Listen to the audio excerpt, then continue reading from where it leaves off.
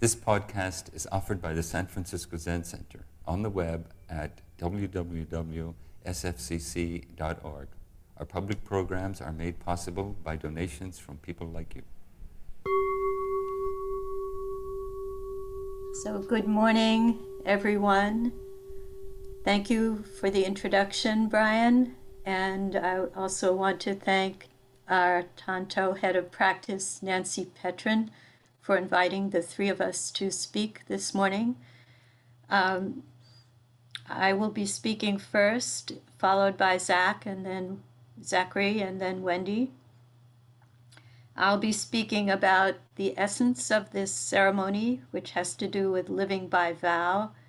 Zachary will speak about the precepts, and Wendy will focus on Maitreya, the future Buddha, and how the precepts are about friendship.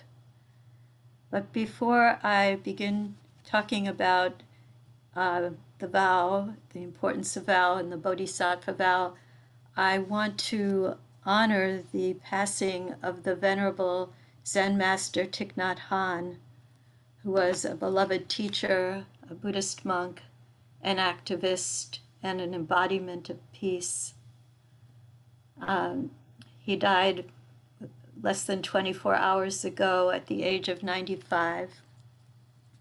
And I want to share a few words about Thich Nhat Hanh from Taigen Leighton's book, Faces of Compassion, and then a memory I have of an experience with Thich Nhat Hanh. I think this is totally relevant to what we're doing this afternoon,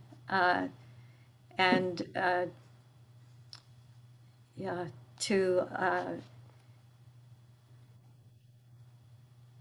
dedicate some time to the teaching of this person whose teachings reach so many people, and I'm sure many of you who are listening today.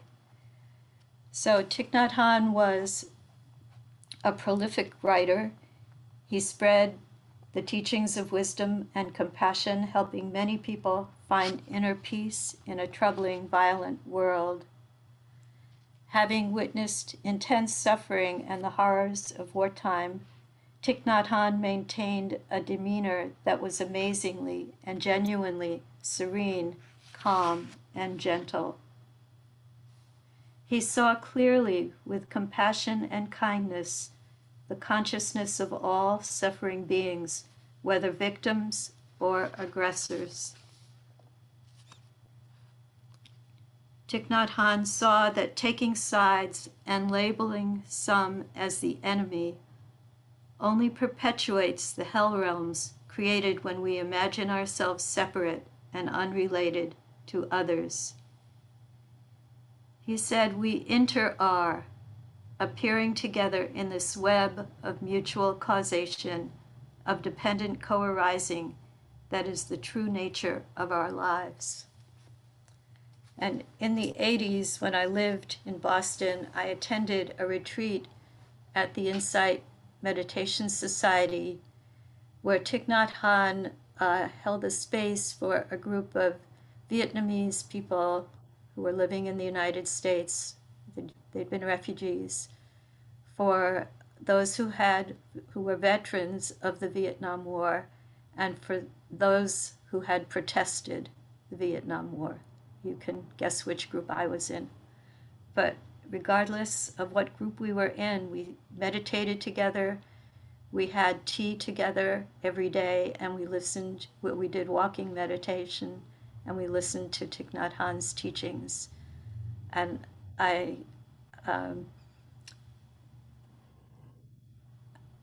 I think that embodies the way in which he brought together people from very different persuasions in an effort to create the sense of connectedness that is so important in our lives today. So great gratitude to his teaching. So the ceremony is sometimes referred to, is referred to as a Bodhisattva initiation. It's also sometimes called a Jukai, which literally means receiving the precepts. But I want to talk a little bit about what we mean by Bodhisattva initiation. And first to say this is the first such ceremony San Francisco Zen Center has had in over 2 years due to the pandemic. There was a ceremony scheduled for April of 2020, and the temple closed in mid-March. So several students who are receiving the precepts today would have participated in that ceremony. And this time of almost 2 years has been both a period of loss for individuals and for our society, and also a time of learning and growth.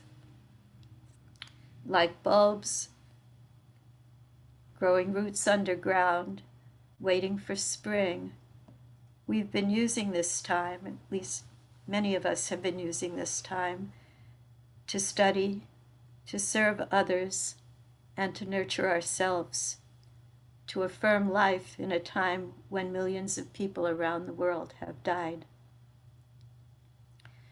The students who will receive the precepts today have been preparing for the ceremony for several years. They each met regularly with their teacher. They studied the precepts, and they sewed a ceremonial garment called a rakasu. And the ceremony is a public witnessing of the vows these students are making to live their lives in harmony with all beings. So why do we call it a Bodhisattva initiation? Tenshin Reb Anderson says in his book, Being Upright, you align yourself with the teaching of the enlightened ones, the teaching of selflessness, and the teaching of the precepts.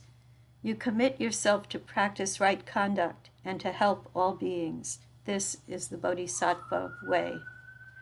Bodhisattva, as a word, Bodhi means awakening or enlightenment. I prefer awakening. And sattva is a being, so a being that wakes up, that is in the process of awakening. And in the broadest sense, we are all bodhisattvas. We are all awakening and on this, I think certainly everyone who is taking part in this, not only people who are taking part in this ceremony, but all of us who are gathered together in this cyberspace this morning, I would imagine are here because of wanting to be more present in our lives, to meet whatever arises with an open mind and awakened presence. So Tenshin Roshi goes on to say that not everyone who comes to a Buddhist meditation center wants to take the Bodhisattva vows. You may come at first or primarily to help yourself and perhaps a few other people. And at first you can't honestly say that you want to save all living beings from suffering.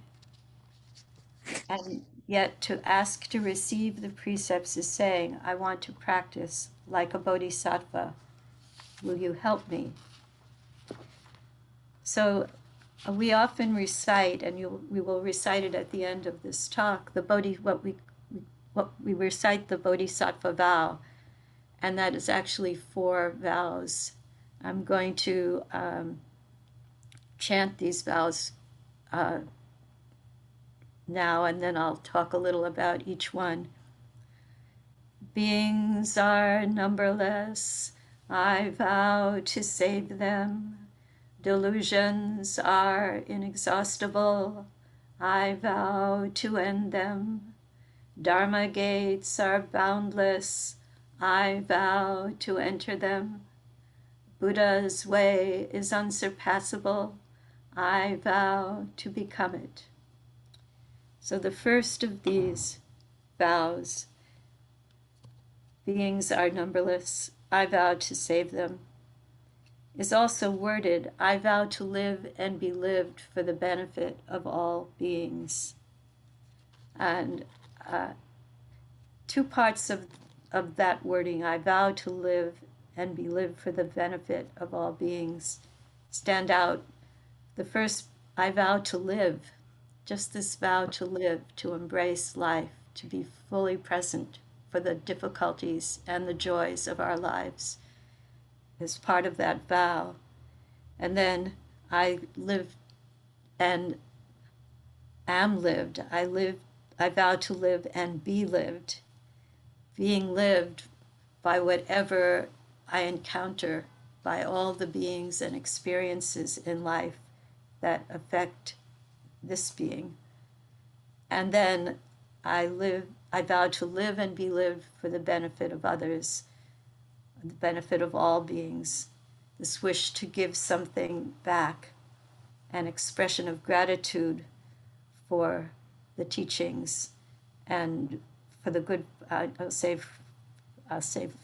my gratitude is for the teachings I've received and my good fortune to be healthy and to have meaningful work and to live in this community of San Francisco Zen Center and in this world at such a crucial time, it seems, for all of us.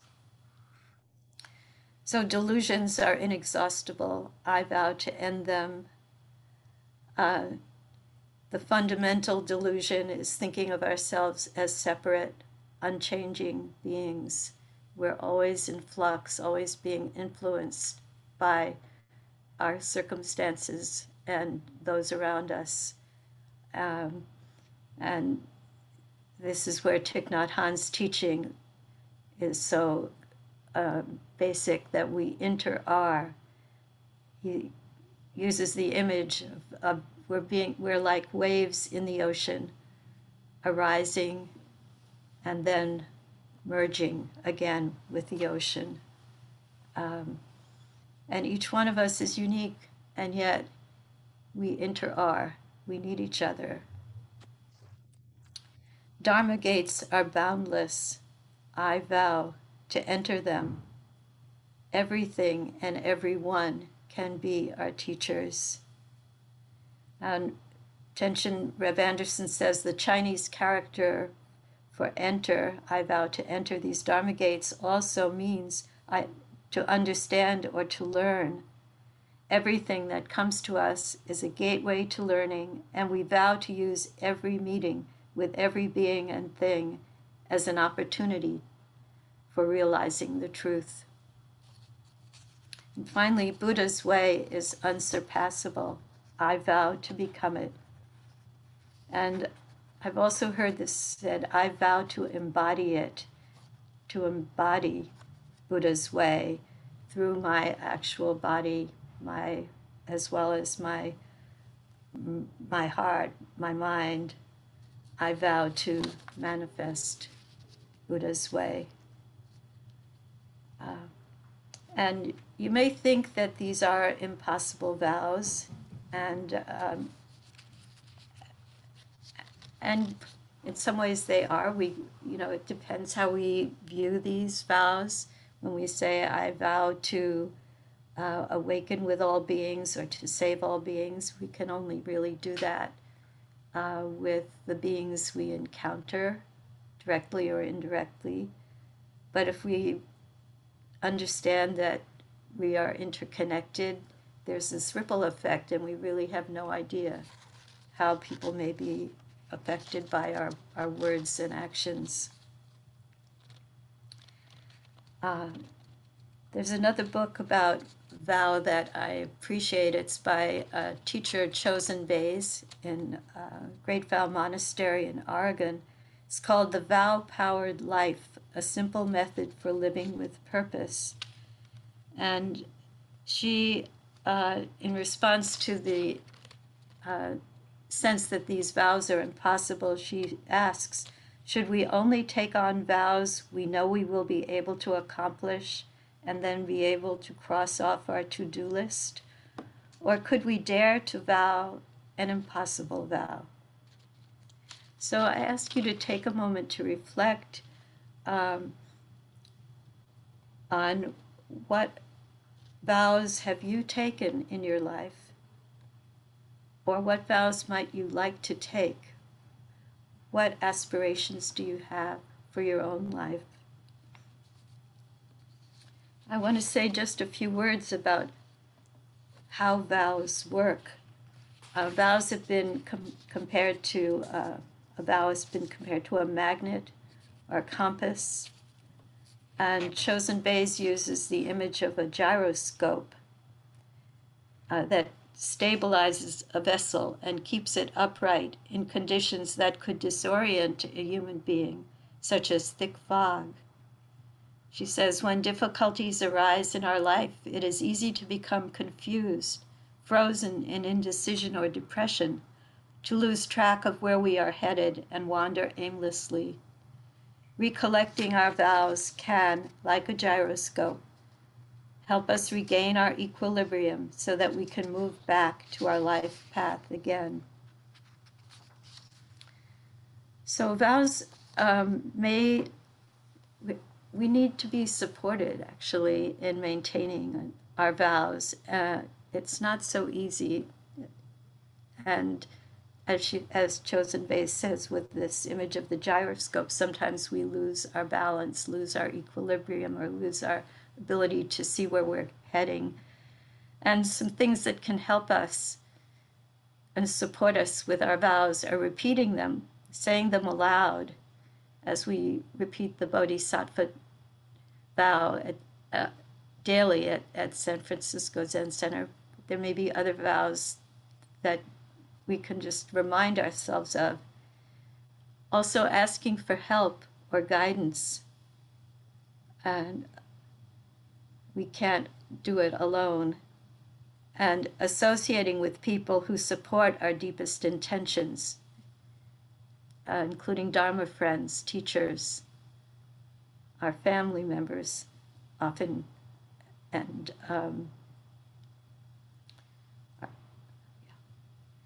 then ceremonies can also help us in our vows.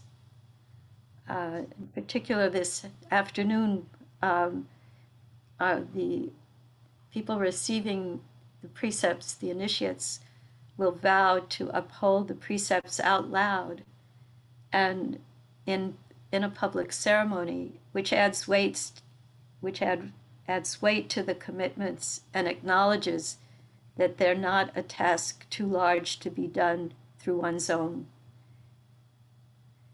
Acknowledges that they are a task too large to be done through one's own power alone.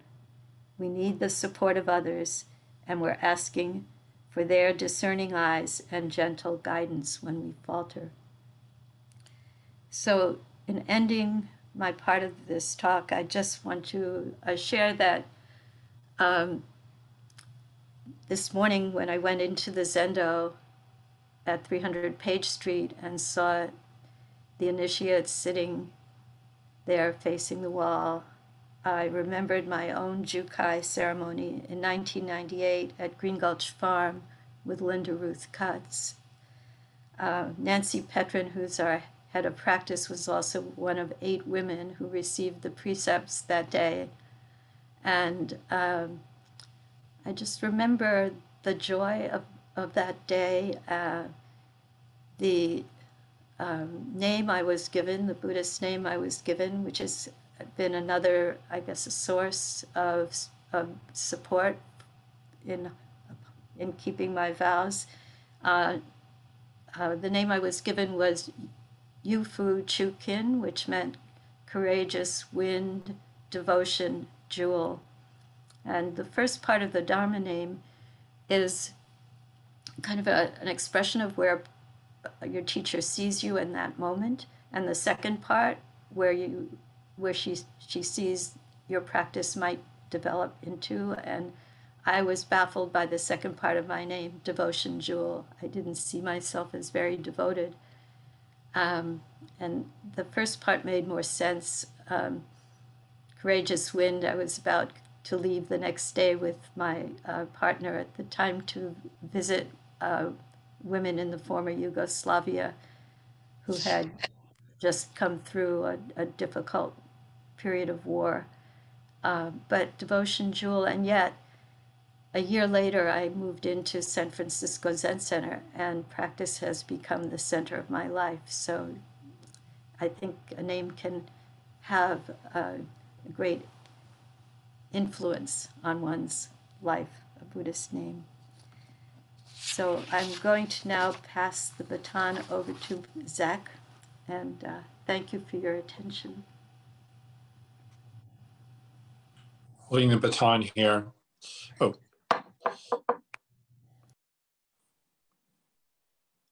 Great. So, continuing with the story of the vow, right? The structure of the ceremony is it's essentially all composed of vows with some supporting material, right?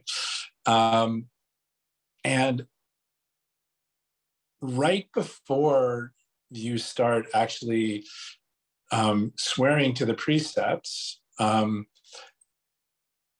you've taken these vows, which are known also as the refuges. You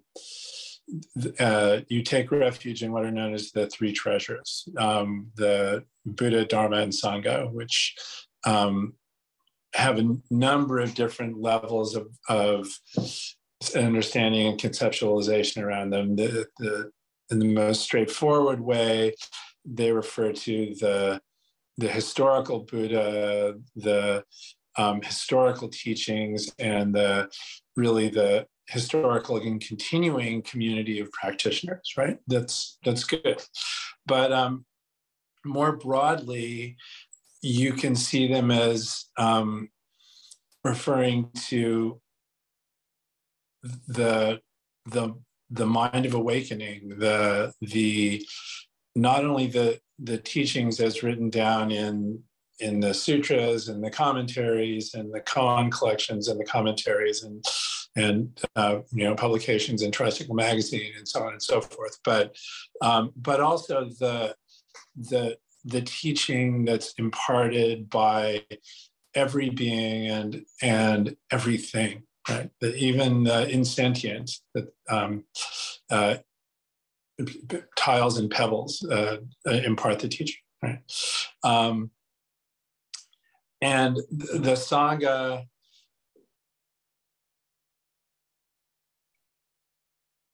includes, if you look at it in the broadest possible sense, the congregation of half-formed beings that make up the self out through the near beings with whom you practice, and out into the world, covering the whole universe, basically. So you've agreed to take refuge in those things and thereby become a practitioner of the way, right? And so the question is, what do you practice, right? After that, well, you could reasonably go, okay, I'm done, right? But actually, the question is, what do you practice? And so the precepts are intended to address that question in a direct manner and in a subtle manner. And then the way they're divided up into two sets, actually in some ways three sets. There's what's known as the pure precepts, and there's three of those. And they go like this. They say, fundamentally,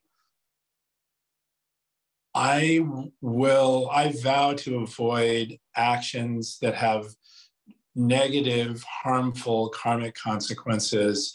And in the case where I commit actions that are demonstrated to have negative or harmful karmic consequences, I vow to recognize, acknowledge, and repair the harm. Right. That's the first pure precept, and that covers a lot of ground.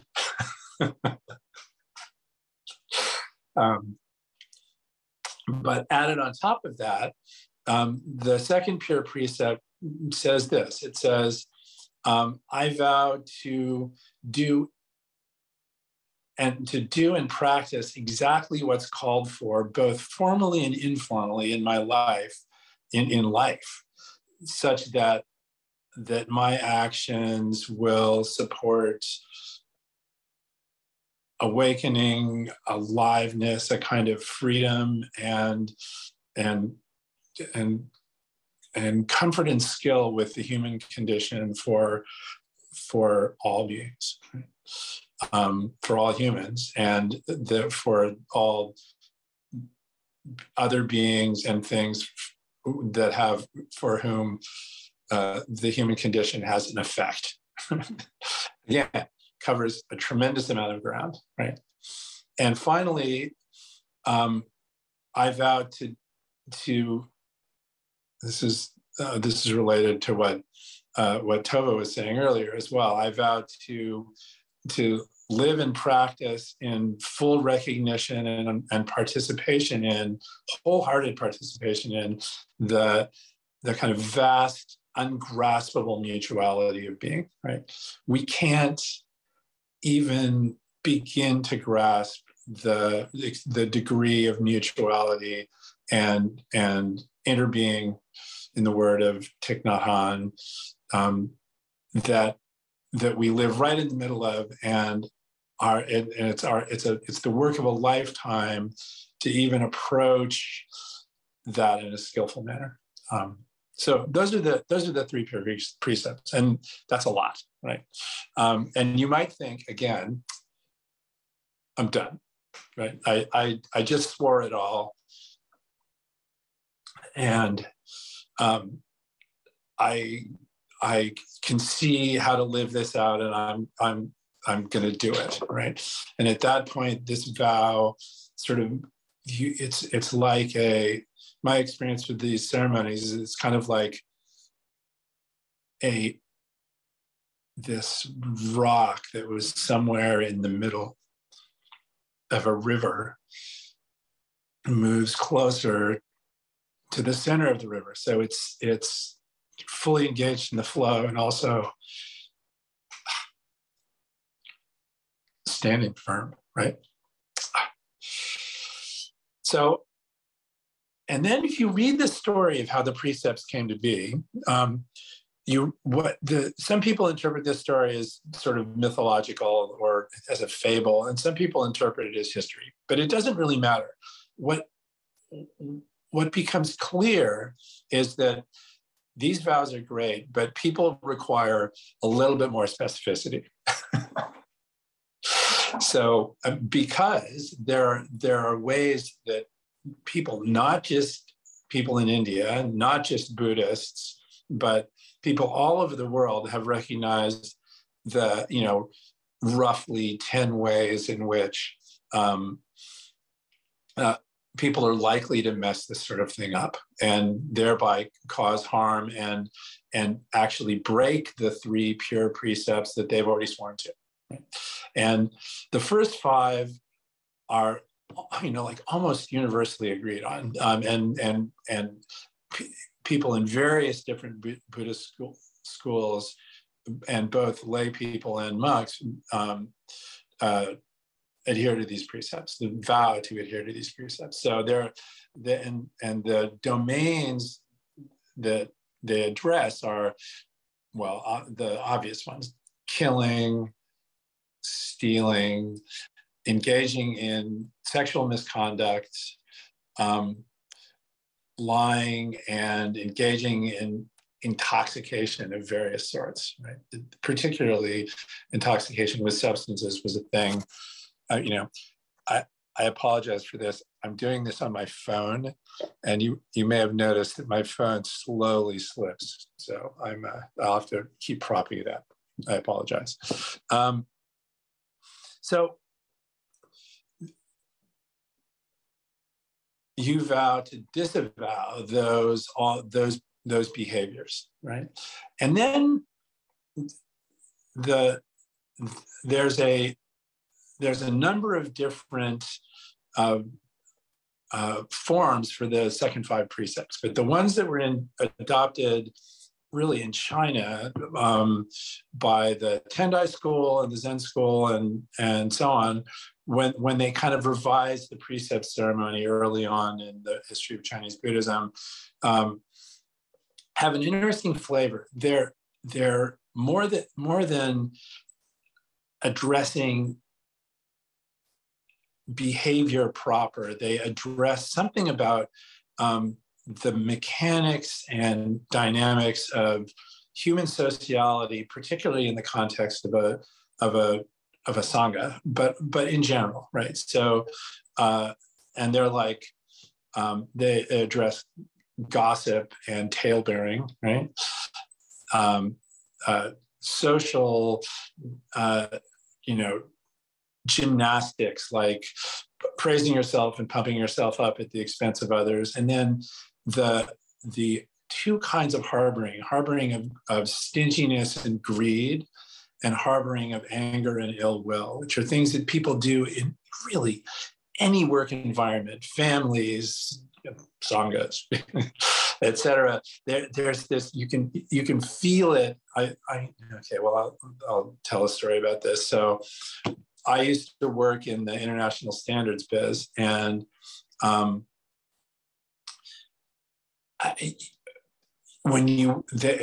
was this perfect petri dish for studying this stuff, because there were multiple different groups all engaged in activity that everyone thought was really valuable, right? And you'd walk into a room and you'd go, these people aren't actually doing anything. And the reason almost always had to do with this subtle emotional tension, the harboring of stinginess and ill will that makes it impossible for people to do things together, right? It's amazing to see. And then the last of the precepts, the 10th, and the last of the second 5 is directly addressed to Buddhism proper. It says, don't misuse or defame the 3 treasures, Buddha, Dharma, and Sangha, right? And there's a number of ways that you can imagine that would happen, either talking about it wrong, using it for your own benefit and gain, et cetera, right? So those are the precepts. And I guess I can just say a couple more things about them, and then I have to turn it over to Wendy. But the first is that they're obviously prescriptive, in the sense that they're saying, don't do these things. And this is what Tova was talking about earlier, as a way of finding your compass in the middle of your life. You can say, oh, wait, I said I wasn't going to do this, and I'm doing it. Right, or I'm thinking about doing it, and that's helpful. That's tremendously helpful, right? But the other thing that they are is it turns out they're a network. They're not really individual things, right? If you think about, let's say, the relationship between social manipulation, tale bearing, gossip, the social dynamics in gymnastics, how often does that in the world, does that lead to violence? Very often, right? If you think about intoxication and say greed, right? What is greed? And maybe theft that arises from it, but a kind of intoxication with things, right? So if you look under the surface, the precepts are all joined together, and they're joined together by these processes and capacities that humans have, right? Our sociality, our ability to use language, our ability to do long-range planning and imagine a thing and then operate on the world until it comes to pass, and so on, right? All of those things, which are an integral part of being a human, right? In fact, these precepts are designed to address the kind of downside of our greatest gifts as humans, and the primary features of a human life, right? And I guess the last thing I'll say is that they all have an inner and an outer face, right? So they address external behavior and behavior that shows in the world, but they also address internal behavior. They address the mind, the mental framing that leads to anger and murderous violence. They address the mental framing that leads to greed and grasping and so on, right? And there are requests and an invitation to explore our relationship with all of those things as a continuous practice for the rest of your life. And I guess that's probably enough. So thank you. And I now pass the baton to Wendy.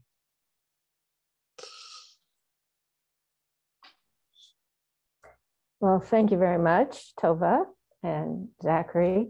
I think that as I speak, you'll hear resonances of what they both said. I also wanted to thank Tova for mentioning and honoring Thich Nhat Hanh, one of our great teachers, and who has also had a great deal of influence on us, known and unknown. So thank you, Tova, for including him. So the precepts begin with faith and humility, then commitment, and then the effort of self-knowledge. And that leads to both clarity and generosity.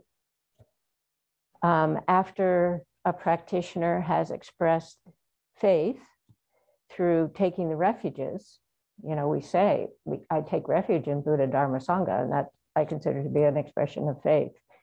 And then the intention through taking the 3 pure precepts. This is my intention: do no harm, do good, benefit beings, basically. And then we get to the practicalities, as Zach was just saying, of the 10 great precepts. So these describe basic human qualities and behaviors, and each one is preceded by a vow not to engage in them. But these are normal human behaviors, because there wouldn't be much of a point in taking a vow not to do something that we don't do. So this puts us, by taking these vows, we're thrown into a realm of ethical dilemma.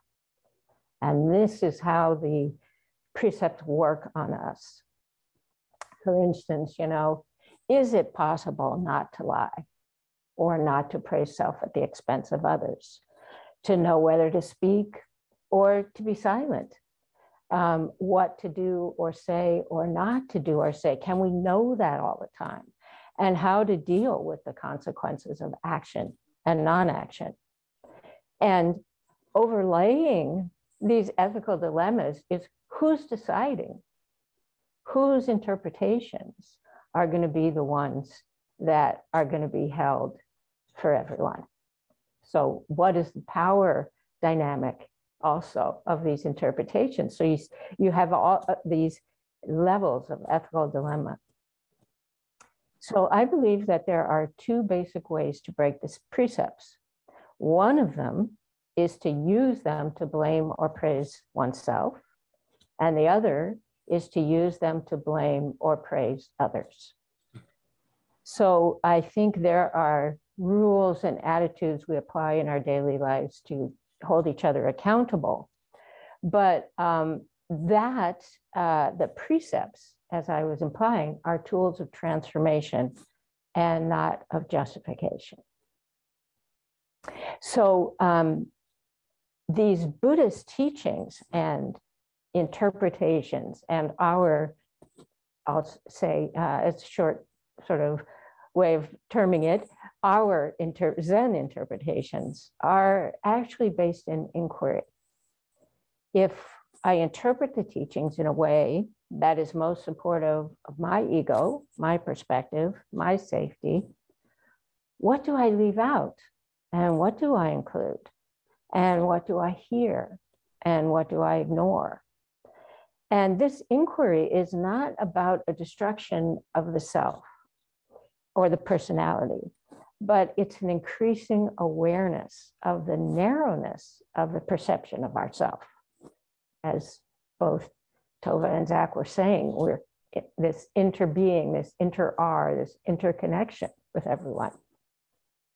So I think that narrowness is what the precepts are meant to kind of deconstruct. So in Buddhist iconography, the future Buddha is Maitreya, the friend. And I think that this implies that the teachings are meant to develop a capacity for friendliness. And this isn't a common characteristic in the unfolding of human history. But when that sort of atmosphere of friendliness arises, there can be periods of peace. So this aspiring to friendliness is based in hope or faith. And that's not optimism, but it's a willingness to search for, look for, and listen for meaning rather than self-justification. And this is a process of being taken apart and put back together. And that's what the precepts offer us, these tools of seeing who we are and our relationship with others. So we had taken apart and put back together over and over. The Buddhist teacher, Hamalawa Sadhatisa, was my introduction to deep study of ethics. And he says, with study and discipline, states of consciousness arise, and with study and discipline, they pass away. So with study and discipline, states of consciousness arise, and with study and discipline, they pass away. Taken apart, put back together again and again. So that process requires courage and humor, and it repays over and over and over in profound moments of peace. Those don't stay, they don't last, they're not something we can aspire to or look for, but they come around as we do this work. So things happen all the time that can catch us off guard, or that are hurtful or intriguing or confusing. And I think when we've taken on these teachings, we can look to them, as Zach was saying, you know, for guidance, for perspective. Like, what is this state of mind that's arising? We have this possibility of pause. And transformation in Buddhism isn't magical, but it also isn't mundane. There's this thing that's happening. Okay. So I think it's about applying the teachings as tools and encouragement toward a more peaceful and inclusive perspective of unfolding reality. So this is the perfection of things just as they are, towards friendliness in spite of all of this and in the midst of these ordinary and extraordinary moments and experiences of grief and joy and anxiety. So I think through studying and applying the precepts, we get closer to what is actually happening. Being awake, as Tova was saying, which is a form of equanimity and generosity. Its quality is less triumphant than it is poignant, because that self-knowledge of how we take these vows and they catch us off guard. We take them again. We do the full moon ceremony every single month and take the refuges, the pure precepts and the vows over and over again, the precepts. So this poignancy, we keep it with us as well as our effort.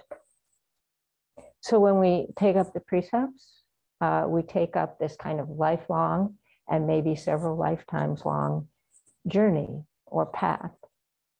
And I think we can possibly see this idea of the future Buddha as the friend, as our mentor and our guide. So thank you very much.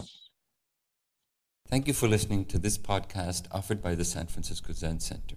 Our Dharma talks are offered at no cost, and this is made possible by the donations we receive. Your financial support helps us to continue to offer the Dharma. For more information, visit sfcc.org